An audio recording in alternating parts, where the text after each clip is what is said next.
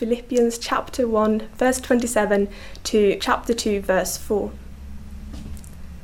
Whatever happens, conduct yourself in a manner worthy of the gospel of Christ. Then whether I come and see you or only hear about you in my absence, I will know that you stand firm in the one spirit, striving together as one for the faith of the gospel, without being frightened in any way by those who oppose you. This is a sign to them that they will be destroyed, but that you will be saved, and that by God. For it has been granted to you on behalf of Christ not only to believe in him, but also to suffer for him. Since you are going through the same struggle you saw I had, and now hear that I still have.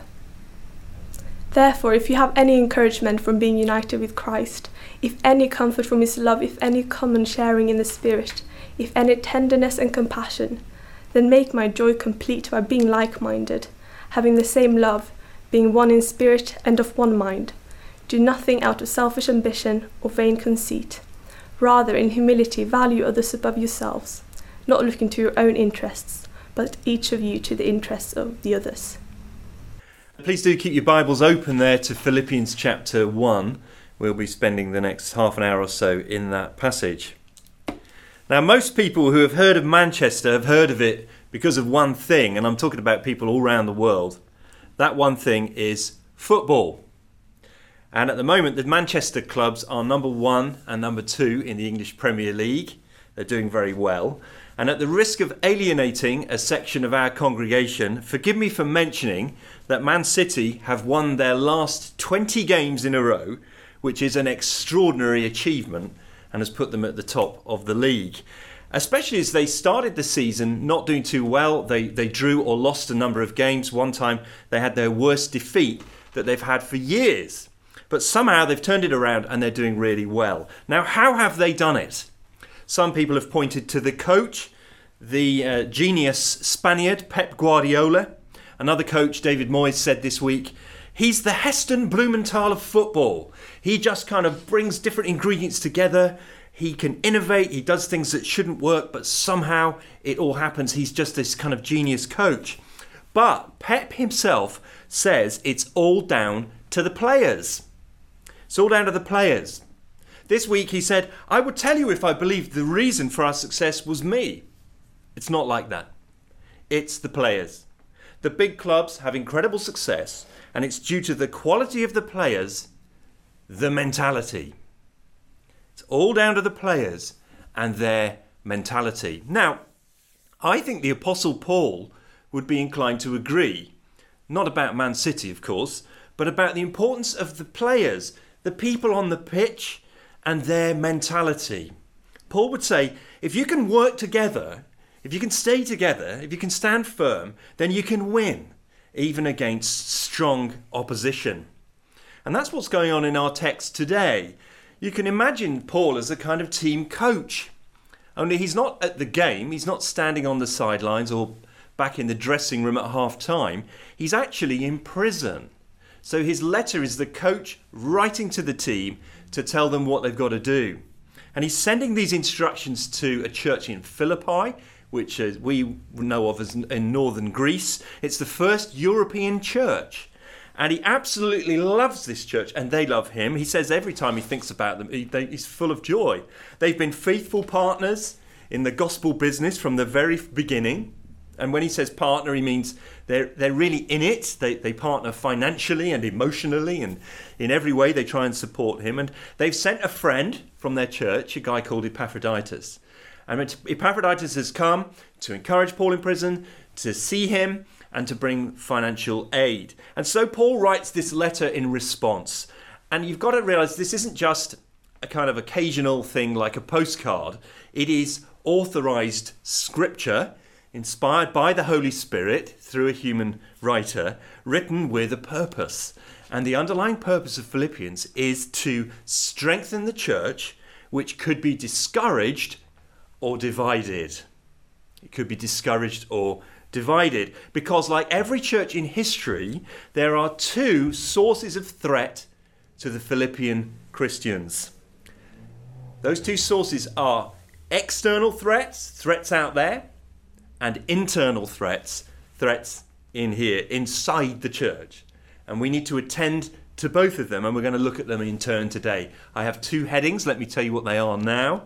Firstly, stand firm against external opposition.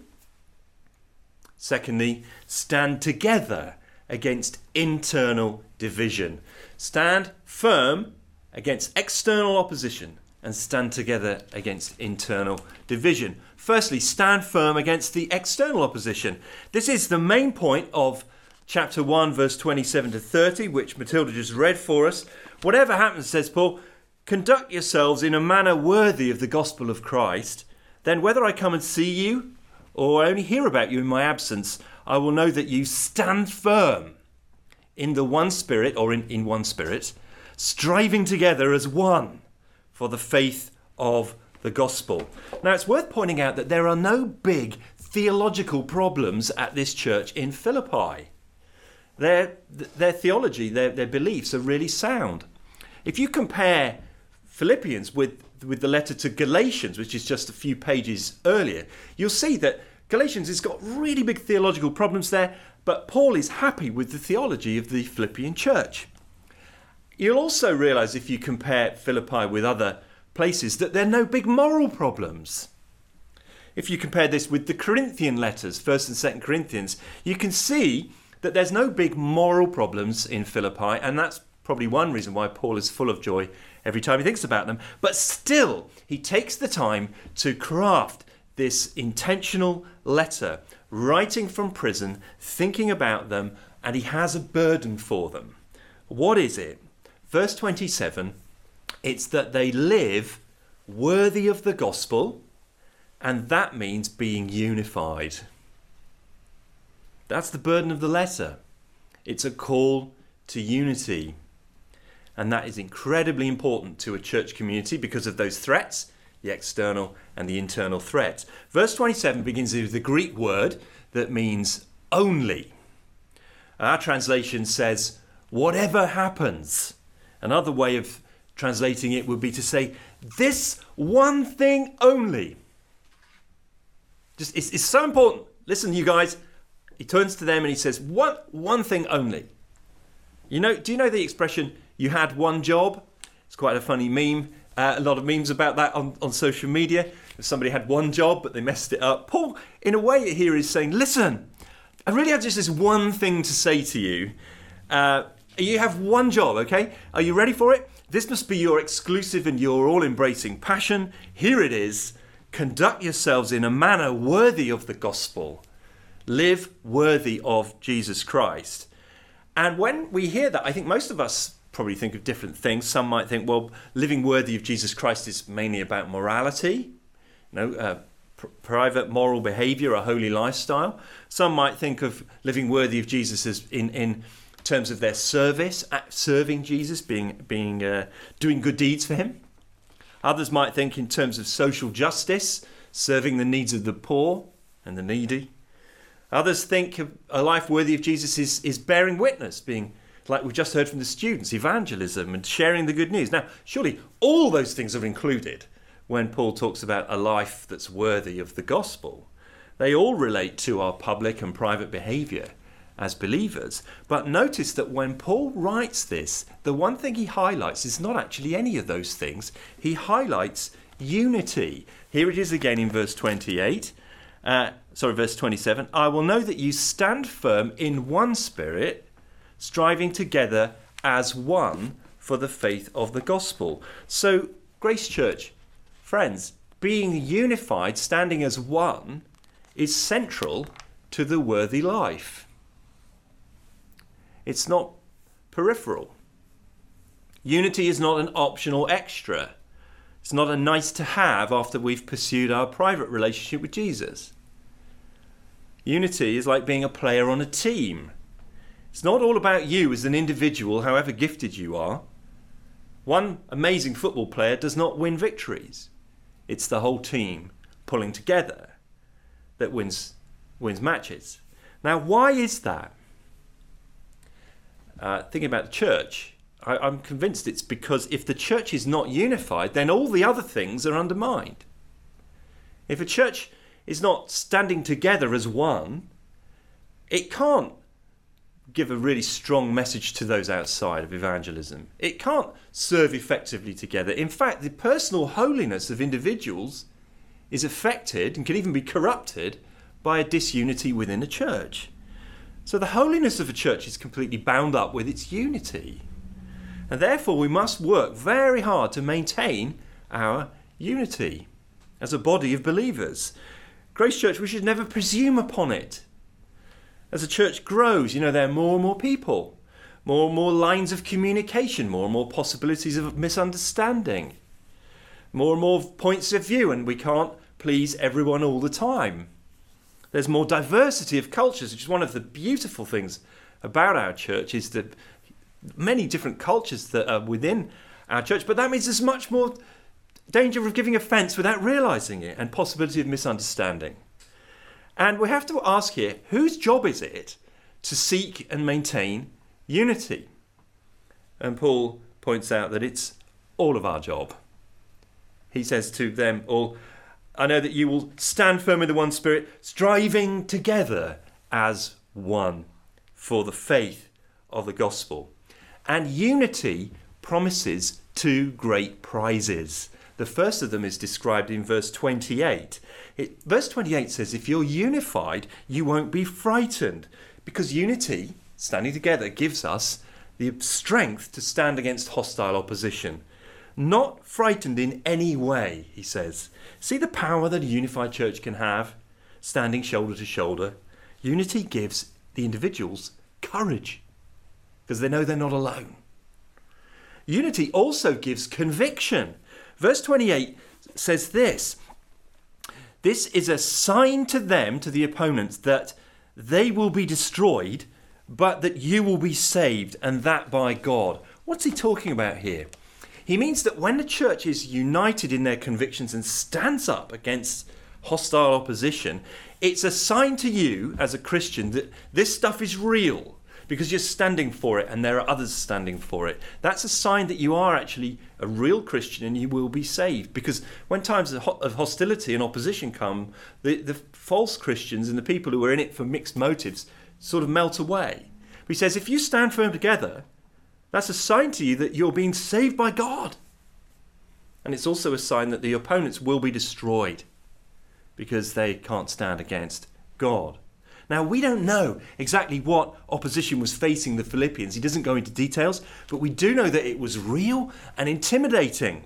In verse 30, he says to them, you are going through the same struggle that you saw I had and now hear that I still have. So they have the same struggle that Paul has, and that struggle is opposition to the Christian message, opposition to the gospel. Now, you can read about the reception for the Christian message in the city of Philippi in Acts chapter 16. I'd encourage you to read that. It is an exciting, dramatic story. Paul and Silas had been called by God to go there. They went, they travelled, they planned originally to stay several days. They went down to the river to pray, and while they were there, they met a businesswoman, a very influential woman called Lydia. She's a dealer in textiles, purple cloth, luxury cloth, and she receives the message. God opens her heart, and she became basically a key person in the church. I suspect that the church was a house church meeting in her home. But they stay in their home and they're building this little church. But Paul and Silas are walking around the city, and this slave girl starts following them around, shouting at them and abusing them verbally. And she's possessed by an evil spirit. And the thing about this girl is, because of this demonic presence with her, she can tell things about the future. She's earning loads of money for her owners. And Paul eventually turns around and says to her, in the name of Jesus Christ, I command you to come out of her, and the spirit leaves. But the owners are furious because this source of income has gone. So they physically drag Paul and Silas in front of the authorities.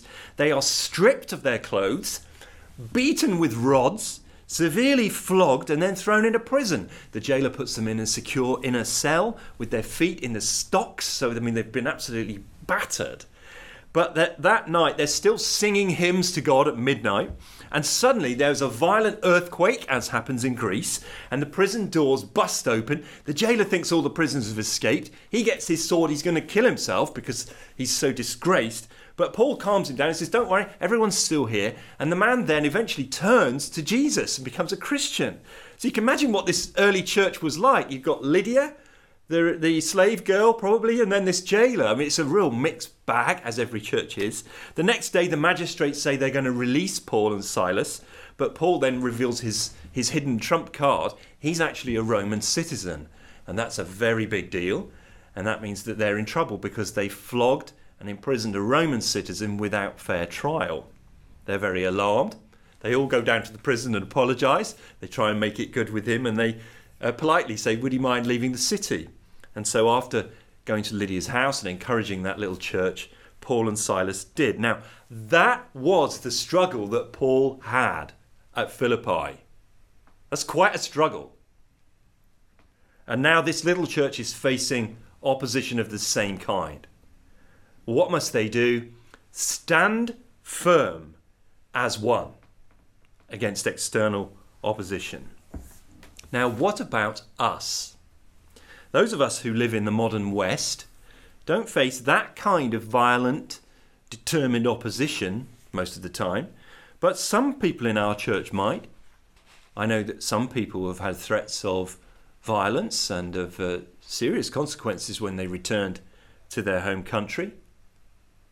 There are a lot of places in the world where it's physically or economically dangerous to live for Jesus Christ.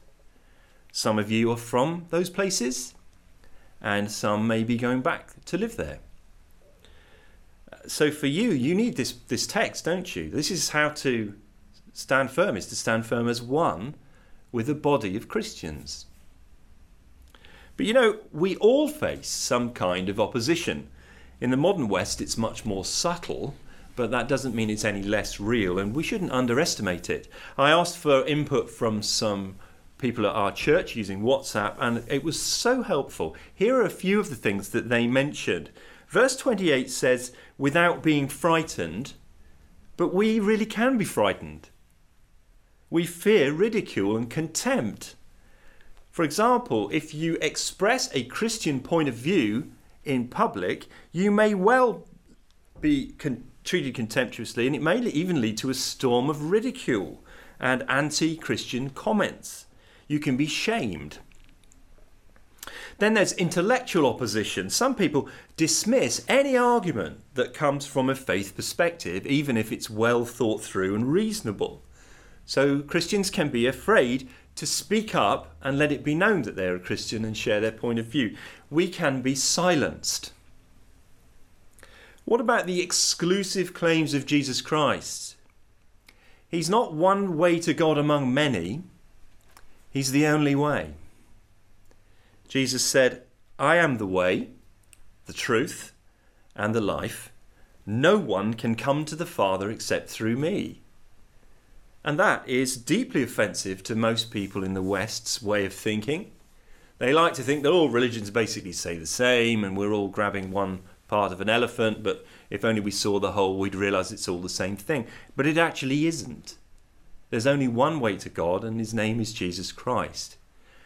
We need to hold our nerve and yet be able to speak graciously so that our conduct doesn't cause offence even when the gospel does. And then there are the moral claims of the Bible. For example, in the contested areas of gender and sexuality. The last few years have seen a rapid escalation of intense pressure to conform to the latest thinking about gender and sexuality, with the traditional view now seen not just as outdated, but dangerous. So again, how we speak and engage with our culture on these matters is something in which there will be hostile opposition. But we have to do so in a way that's worthy of the gospel. Let me show you a book.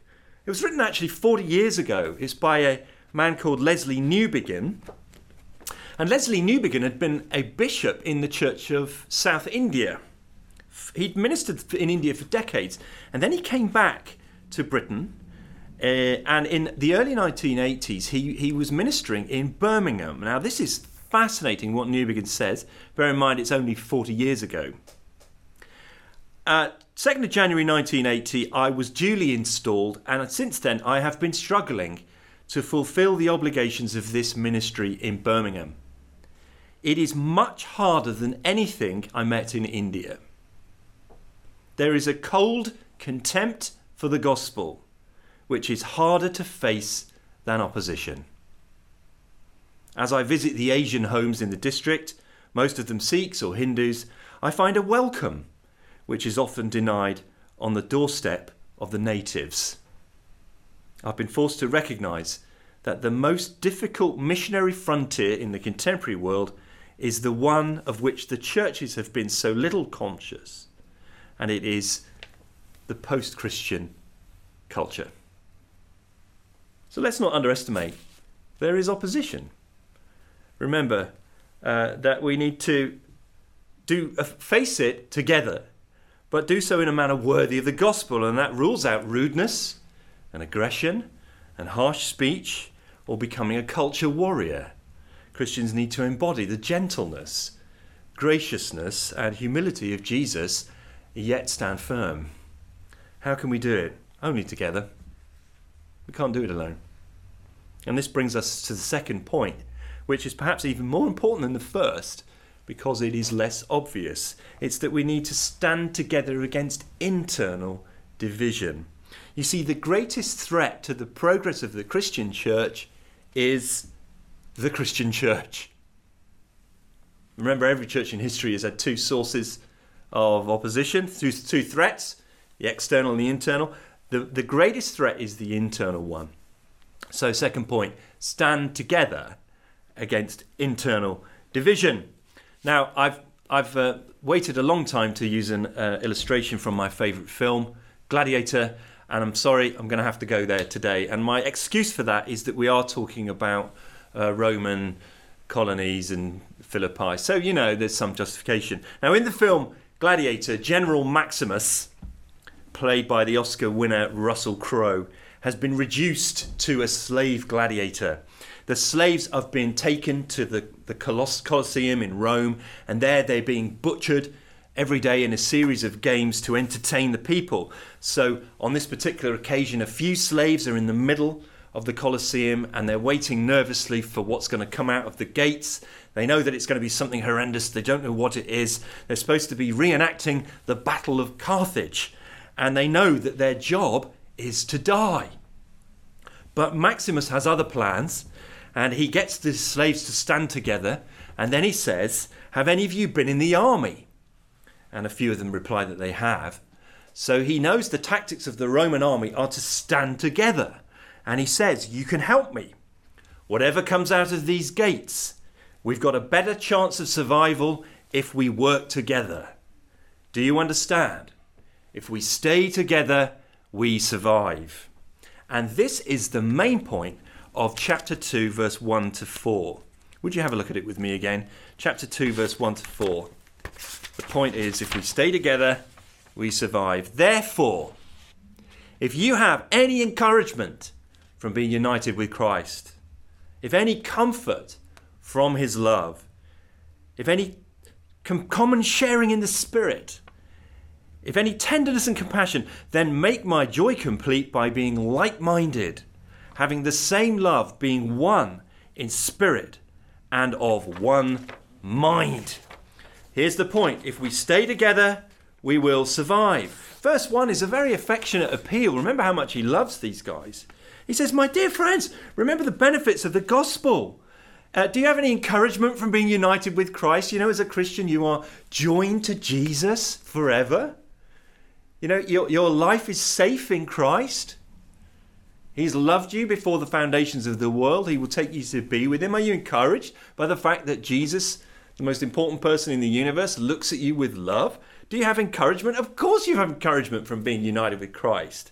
Do you have any comfort from his love? Does the thought that God loves you comfort your heart? Of course it does. Is there any sharing in the Holy Spirit between us? Do we experience the life of a body of believers that's something unique in the world because it's created by the Holy Spirit, and it goes across all class divisions and cultural divisions and economic divisions and makes something beautiful and new? We do experience that common sharing in the Spirit. Do we experience tenderness and compassion of other people toward us because God is tender and compassionate toward us? We do. Of course we do. These are all, I suppose, rhetorical questions. So he says, if you're experiencing all those great benefits of the gospel, friends, then make my joy complete. He's already joyful about them, but now he asks, make me overflow with gladness. Well, how?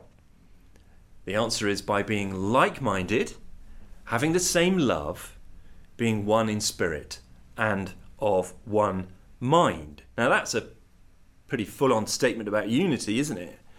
Well, I want to make this point. It cannot mean that everyone has to agree on everything all the time. It can't mean that. I just think that's frankly impossible. We can't have a church community where everyone agrees on everything all the time. It's impossible.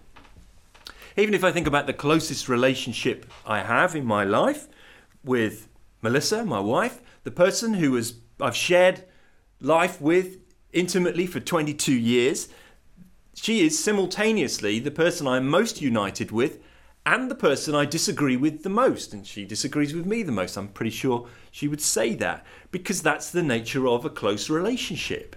You disagree a lot and you work it out. And working through the disagreements actually creates an incredibly strong and powerful marriage. It's when you don't work through disagreements that the relationship is weakened. And so this kind of unity only happens if we're committed to love one another and to work through our differences together and have that heart and mind to do so. You see, unity isn't uniformity. We're not all the same. We don't all think the same. We don't all have the same ideas. We don't dress the same, look the same. That's the point. It's not uniformity. We're not robots in the Christian church. We're not amalgamated into some brainless group thinking entity. Somewhere else in the Bible, Paul compares the church to a body. He says everyone's a different part of the body. You've got your hands, your fingers, and your arms, and the leg bone connected to the thigh bone, and all the ligaments and connecting joints, and everything's got a part. So imagine if for the body to work well, it wouldn't work if everybody became an ear or everybody became a leg, because all you'd have would be one leg, and you'd be hopping mad. That wouldn't be a body. We need the different parts. Unity isn't uniformity, but it is a commitment to work things out together in a community of love. And if we're not prepared to do that, and it can be very hard, then we will find that the greatest challenge to the Christian church is the Christian church. This is vital. In fact, the link that he makes in this passage is an amazing one. Verse 27 to 30, which is all about how you stand firm against opponents, is completely linked to how you are joined together internally by one word, therefore. There it is in chapter 2, verse 1. Therefore, stand together. So our ability to stand against opposition is entirely linked, integrally linked to our ability to stand against internal dissension. Let me just try and flesh that out with a thought experiment. Just imagine that there are two women in a church, two senior women. They're both Christians. They're both godly women. They've got great character. They're women who serve Jesus wholeheartedly. They love the Lord. These women they're like part of the glue that holds the whole church together. People like that. They're key people. But then imagine that these two have a disagreement about something. But instead of settling it and working it through together, they dig in on opposite sides. There is no flexibility. Communication ceases. They won't budge. But they don't go quiet. They go and privately talk to other people about the disagreement and talk about the person who they disagreed with. And so now, before you know it, friends are taking sides, one side or the other, and believing things about that other person that they don't actually know to be true. Bitterness starts to take root. People are listening to slander. And slander is listening to something that reduces another person in your estimation. People are listening to gossip, and no one is brave enough to challenge it. So the community is divided. Some people say they want to leave It's no good here anymore. The church becomes focused on itself and its own problems. It becomes weakened. It becomes inward looking. It's not an attractive community anymore. It's just like the world. It's a hotbed of rivalry and factions. Now, you may think I just made up that thought experiment, but the fact is something exactly like that was happening at Philippi. That's where I got the example from. Chapter 4, Paul actually names the two women, which is pretty bold. He says, chapter 4, verse 2, I plead with Euodia and I plead with Syntyche to be of the same mind in the Lord.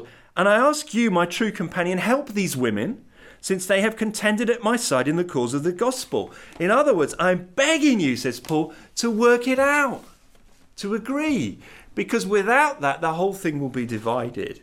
So something like that was going on at Philippi, and here are the qualities that we need as a church if we're going to stand a chance of staying together.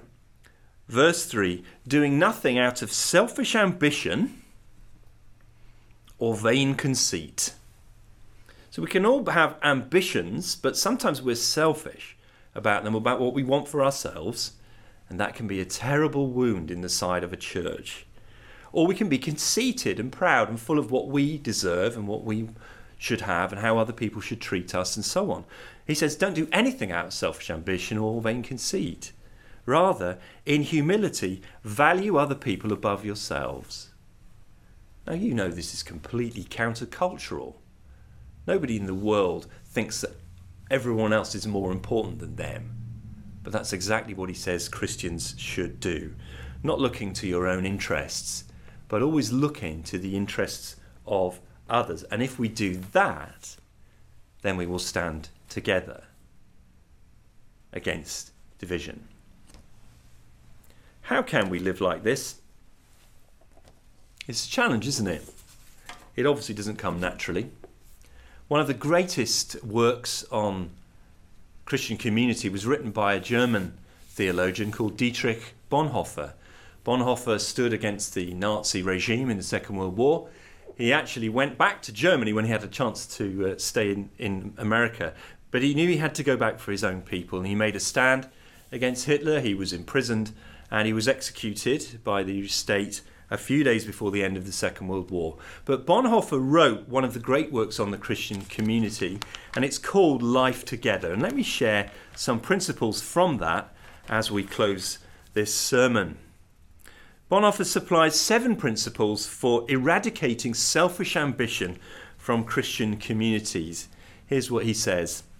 Christians should hold their tongue and refuse to speak uncharitably about a Christian brother or sister.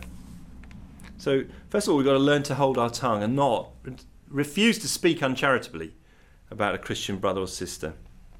Secondly, they should cultivate the humility that comes from understanding that they are the greatest of sinners and can only live in God's sight by his grace. Paul himself said, I'm the chief of sinners. We need to be able to say that about ourselves. You know your own heart. You know how wretched a sinner you are. You only live by God's grace. So cultivate the humility that comes from that. Be preoccupied with your own sins, not with those of other people. Thirdly, listen. Bonhoeffer says they need to listen long and patiently so that they will understand their fellow Christians' need. Fourthly, time. Refuse to consider your time so valuable that you can't be interrupted to help with unexpected needs, no matter how small or menial. Fifthly, to bear the burdens of brothers and sisters in the Lord, both by preserving their freedom and by forgiving whatever they've done wrong. Sixthly, to speak God's word to one another when they need to hear it. And seventhly, to understand that in the church, authority is characterized by service and doesn't call attention to the person who performs the service. Anyone who wants to follow me, Jesus said, must take up their cross day by day and follow me. And the first shall be last, the last shall be first. Even the Son of Man did not come to be served, but to serve and give his life as a ransom for many. Those who are greatest in the kingdom of heaven are the servants of all. And that's where we get the power, the inspiration, the strength to live like this is through looking at Jesus and drawing our life and our energy and our spirit from him, the one who did not consider equality with God something to be grasped, but made himself nothing for our sakes, the servant of all, the servant king. And so if we have our hearts and minds set on Jesus, we will have the power together, won't we, to stand firm against external opposition and to stand together against internal divisions. May God give us strength to do that. Let's pray.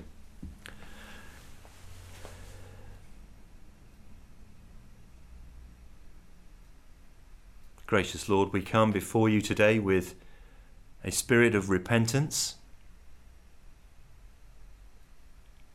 We can all think of times where we've not stood together,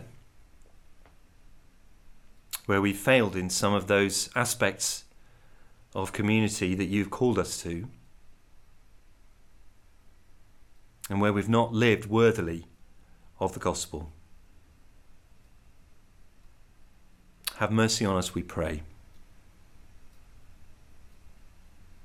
And Father, we ask for a special grace at this time and season where we're not together and so many little things can creep in to divide us.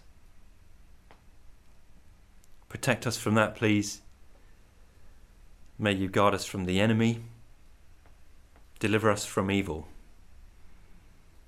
And please keep us as a church focused on living worthy of the gospel and of the great, beautiful message of Jesus. We ask in his name. Amen.